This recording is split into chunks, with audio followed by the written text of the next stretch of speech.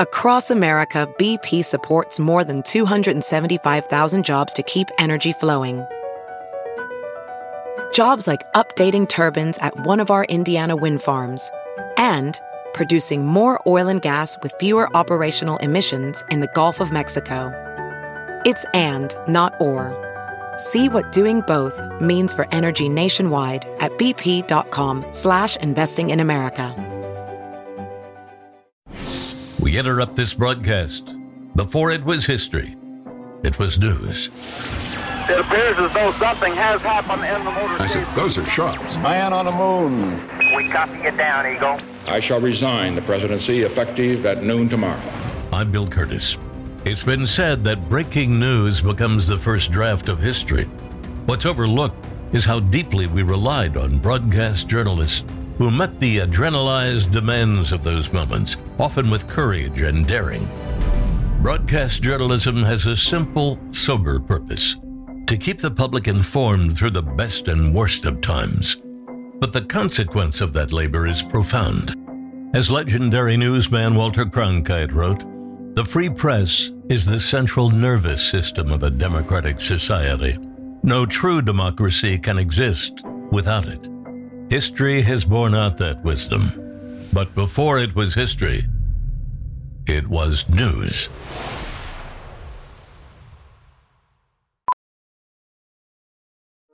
Welding instructor Alex DeClaire knows firsthand how VR training platforms like ForgeFX can help meet the demand for skilled workers. Anywhere you go look, there's going to be a shortage of welders.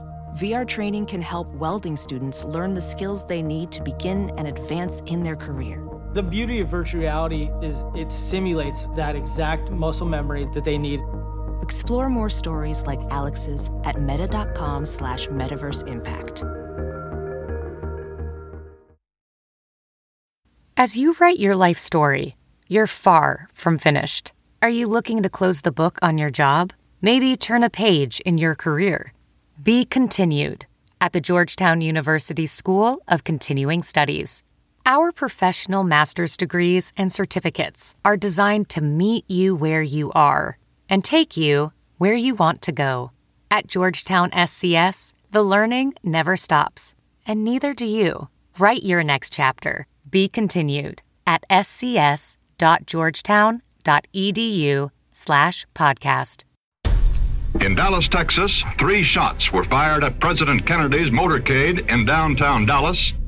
What was a wonderful welcome in downtown Dallas has become a scene of indescribable horror. I didn't shoot anybody, sir. I haven't been told what I'm here for. The police department decided to move Oswald, and that's when all hell broke loose. Do you have anything to say in your defense? There's a shot. Oswald has been shot. One of the most sensational developments in this already fantastic case. I'm Brian Williams. From Dallas, Texas, the flash, apparently official, President Kennedy died at 1 p.m. Central Standard Time, 2 o'clock Eastern Standard Time, some 38 minutes ago. It was the day when Americans feared our country was coming apart.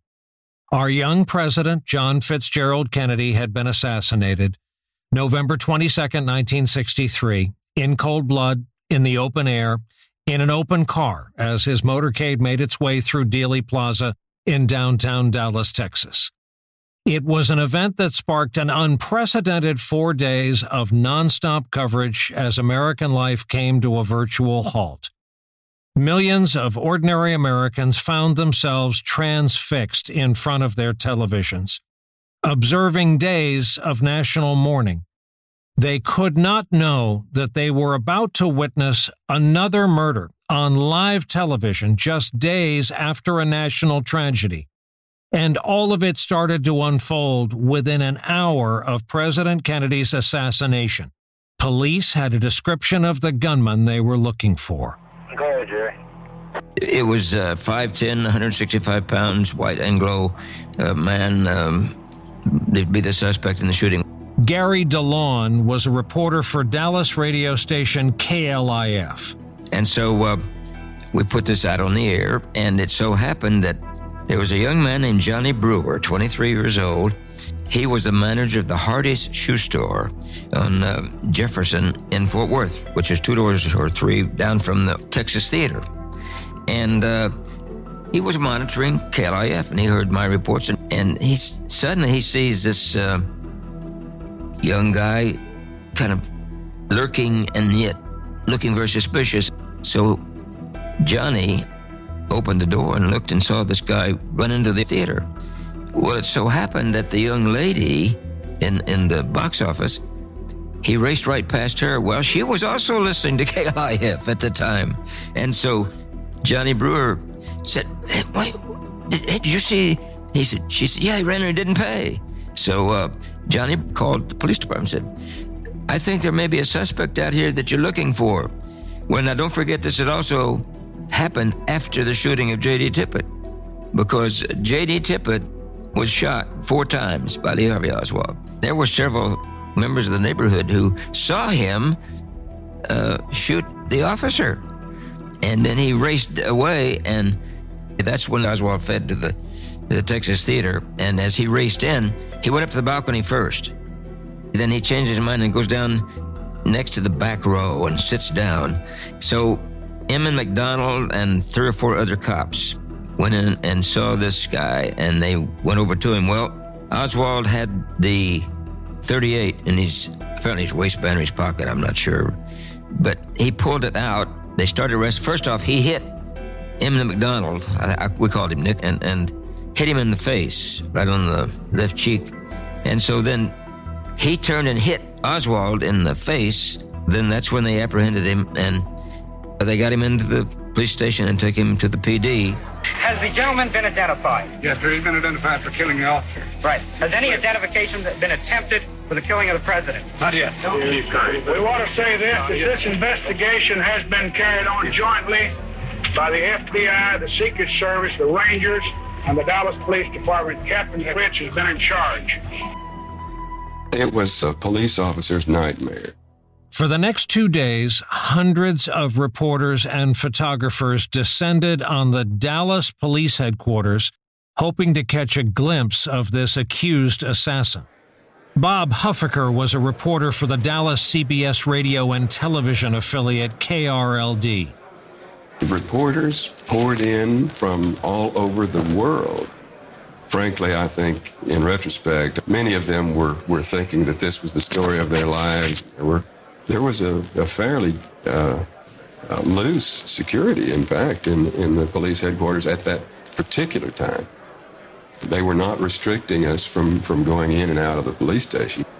Activities shifted to the Dallas Police Department, where there was a crowd in the hallway as they marched Oswald out back and forth for interviews.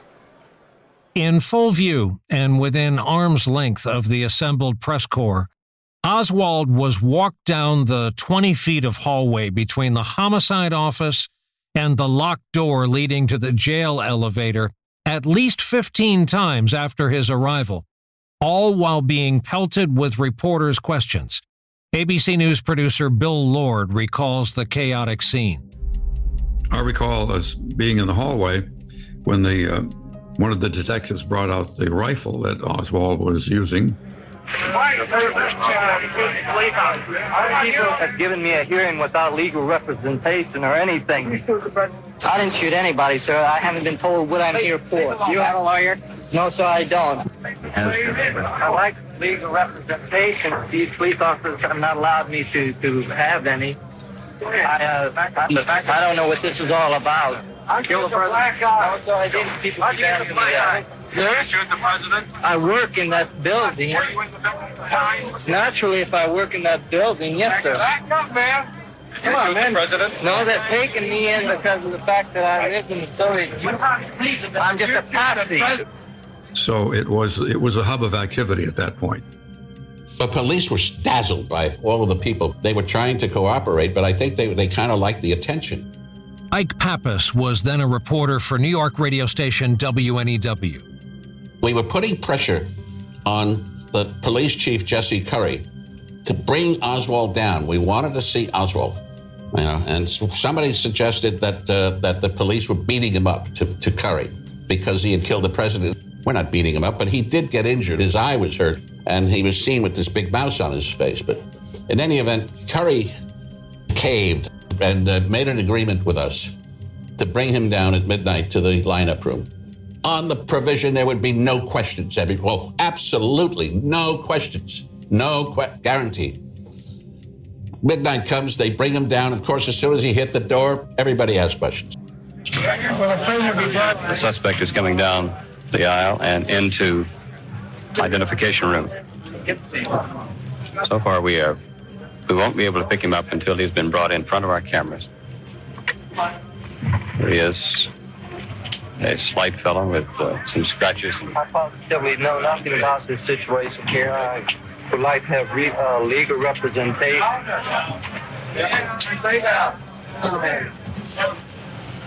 Well, I was questioned by judge. However, I protested at that time that I was not allowed legal representation. But during that very short and sweet hearing, I really don't know what the situation is about. Nobody has told me anything except that I'm accused of murdering a policeman. I know nothing more than that. I do request for someone to come forward to give me a legal assistance. Bill Lord was standing less than 6 feet away from Oswald in the packed room. He was under a lot of pressure. Again, we're sort of colored. Our perception is colored by belief at that time that he was the killer. Did you kill the president? No, I've not been charged with that. In fact, nobody has said that to me yet. The first thing I heard about it was when the newspaper reporters in the hall asked me that question. Knowing charges had been filed against Oswald, Bill Lord then corrected Oswald. You have been. Nobody said what? Sir? You have. Nobody said what? Okay, man. Oswald, how did you recognize? That was Oswald. Lee Oswald, who was charged with the murder of the President of the United States, so he said he did not know it. It was surreal. Approximately 100 people crowded into that small lineup room, no identification required for entry. And among the crush of Dallas police officers and reporters was a nightclub owner named Jack Ruby. He had a sordid reputation and was known as a hanger-on in both police and media circles. Here again is Gary DeLon. Jack Leon Rubenstein, known as Jack Ruby, was an insignificant little Jewish guy from Chicago. And he had a punchboard operation in Chicago. He was well known by the mafia and the mob up there, so people would tell me. But his sister, Eva Grant, operated a nightclub called the Singapore Club. And she had been after Jack for years to come down and work with her at the Singapore Club. Well, so finally, he did leave Chicago and came to Dallas. He was a wannabe, little insignificant guy and wanted to be a big man. After he worked with Eva for a long time at Singapore Club, he opened his own club called the Carousel Club in downtown Dallas. He always had some business cards, and he'd have them in his hand. He'd say, hey, come on, be my guest over at the Carousel Club, be my guest. So he always handed those out to the media and the cops, too, and he knew a lot of cops. He knew particularly the vice squad officers, too. Well, he was a good friend of a guy named Russ Knight, and Russ and I did a shift together at KLIF during the week. And so Jack came to KLIF. He came up during the broadcast time of all the assassination, and he would pick up the phone and say, Jack Ruby, KLIF News, how can I help you? Well, he got to be a nuisance, they told me, because I was at the police department, and I'd been there now for a long time. And so the program director and others wanted to get rid of him. So someone, I don't know who made the suggestion, they said, look, Jack, Gary DeLon has been over at the police department for many, many hours. He hasn't had time to get a drink. He can't get a sandwich. He needs something to eat. He's been there for 7 or 8 hours. Yeah. I'll take him some sandwiches. So that's when Jack goes to Phil's Delicatessen out on Cedar Springs in Dallas on his way to the police department. So when Jack gets to the police department that night, he knew how to go down to the police locker room and the lineup room, and just at that time, as if fate would have it, here comes a group of police officers escorting Oswald. That's when he starts thinking, oh, I'm going to be an avenger for Jacqueline Kennedy. And that's what the question was after he was arrested. Said he wanted to kill that son of a bitch to avenge Jackie Kennedy. And so when Jack couldn't find me, he started giving birth to this idea in his little mind that, hey, maybe he could become an avenger. Ike Pappas recalls his own run-in with Jack Ruby. After they took Oswald away, I see Henry Wade, the district attorney of Dallas County, surrounded by some reporters, and he's having a little press conference. And his press conference has to do with what's going to happen next on the legal front. And up comes a guy to me wearing a black suit with a gray fedora. And to me, he looked like a vice cop. He looked like a detective, and I needed a telephone. So if he was a detective, he had a phone. So I had to humor him, and he came up and he said, "Are you a reporter?" And I said, "Yes." "Are you a policeman?" "Huh?" He said, "No, I'm Jack Ruby. I run the Carousel Club down the block." He said, and then he pulls his card out, and he gives me his card. And it says, "Jack Ruby's Carousel Club, drinks, food, dancing, you know." And he said, "Why don't you get some of your, where are you from, New York?" "Yeah, all right." "Well, why don't you get some of your guys and come down to the club? You can have a great time. We got booze, we got whatever you need, you know." And I am stunned by this. Here is this guy, pardon the expression, pimping the press right after, in the middle of the city hall. Anyway, he said, "You need a telephone? Just a minute." Jack Ruby goes over to Henry Wade, the district attorney at Dallas County, and tugs on his sleeve. And he said, "Henry, there's a guy over there. He wants to interview you. Can he use your office?" And he said, "Yeah, take him in there." And he wants to use the phone. Okay, let him use the phone. So now here, astoundingly, is Jack Ruby escorting me into Henry Wade's office to use the telephone. And in walks Wade. I'm dialed to New York by this time, and I'm giving everybody a running account of the press conference with Oswald. Ruby disappears. We will continue with our story in just a moment. Welding instructor Alex DeClaire knows VR training platforms like Forge FX help students master their skills. There's a big learning curve with welding. Virtual reality simulates that exact muscle memory that they need. Learn more at meta.com/metaverseimpact. I'm Brian Williams. It was the policy in Dallas that when prisoners are charged with a felony, they're handed over to the county sheriff. Police Chief Jesse Curry decided to move Oswald, who was charged with 2 felony counts of murder, to the county jail on Sunday morning. The night before, both the FBI and the sheriff's office received telephone calls threatening Oswald's life. Despite those threats, the transfer was announced to the press, and by morning, the police station was surrounded with a crowd of nearly 2,500 people hoping to catch a glimpse of JFK's alleged assassin. This is Bill Lord of ABC News. I stayed overnight in the police station. We were down in the basement. ABC had a real tough time because we had only one remote unit that was WFAA's, and the New York producers had to decide, where are we going to put that?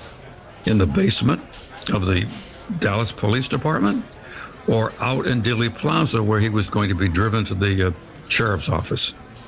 So we made, at that time, I think, a reasonable decision. Damned if you do and damned if you don't. So the camera was in Dealey Plaza. Well, it turned out that they put me on a telephone with an extremely short cord, and I was backup just in case something happened. The CBS affiliate KRLD had their camera in place for their local coverage and to record the transfer for later airing by CBS News.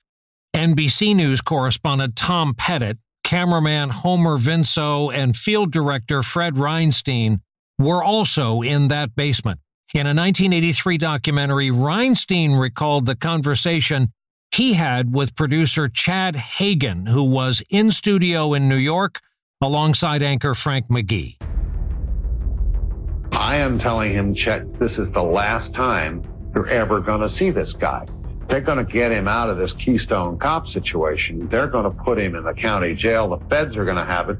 And he's going to be treated like a regular person with rights. You got to see him now. Producer Chad Hagen. And Fred told me that he could hear the old elevator in the city jail as it came down. It was very noisy. This is NBC News cameraman Homer Vinso. Jim, as soon as I can get it to it. The director told me, get a close-up after you've established the scene to start with. Let me have it. I want it. And I hit my button to McGee's ear, and I said, Dallas now. And his introduction was very brief. To Dallas, Texas, and Tom Pettit.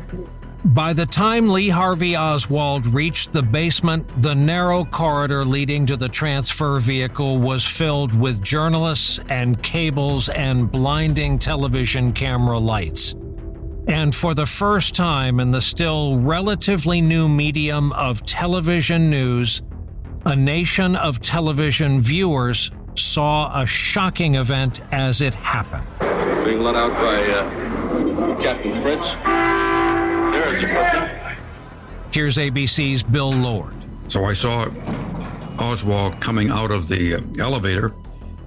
He then went toward the exit.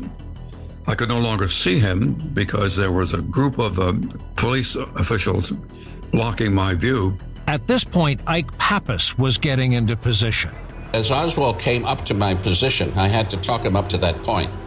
I was saying, here's the prisoner. He's changed into a black sweater from his T-shirt. He's being as he was moved. And I heard footsteps, and then I saw this flash in front of me of a black image, a black suit.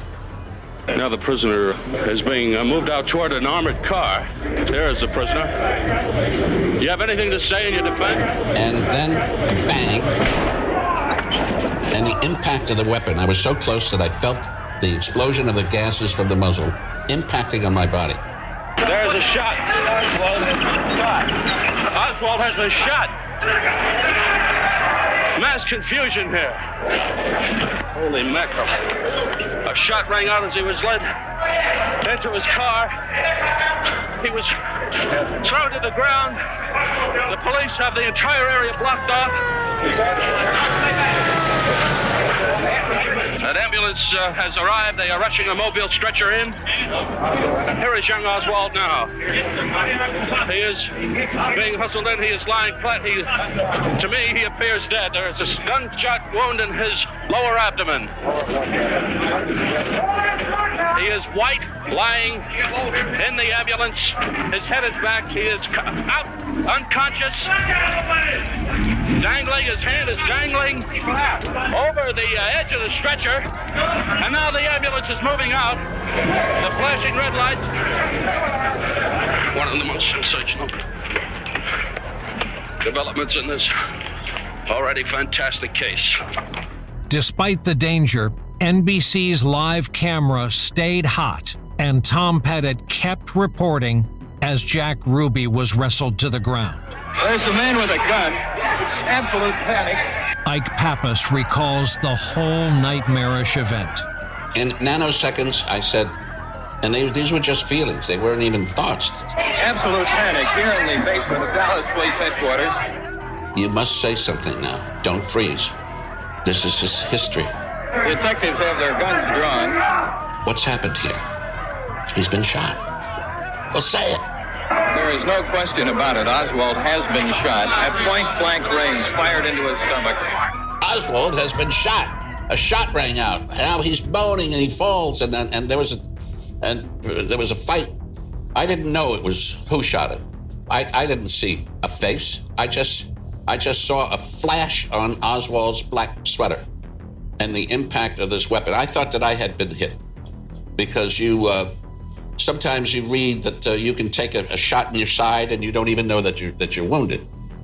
And I kind of looked down after I said that he's been shot.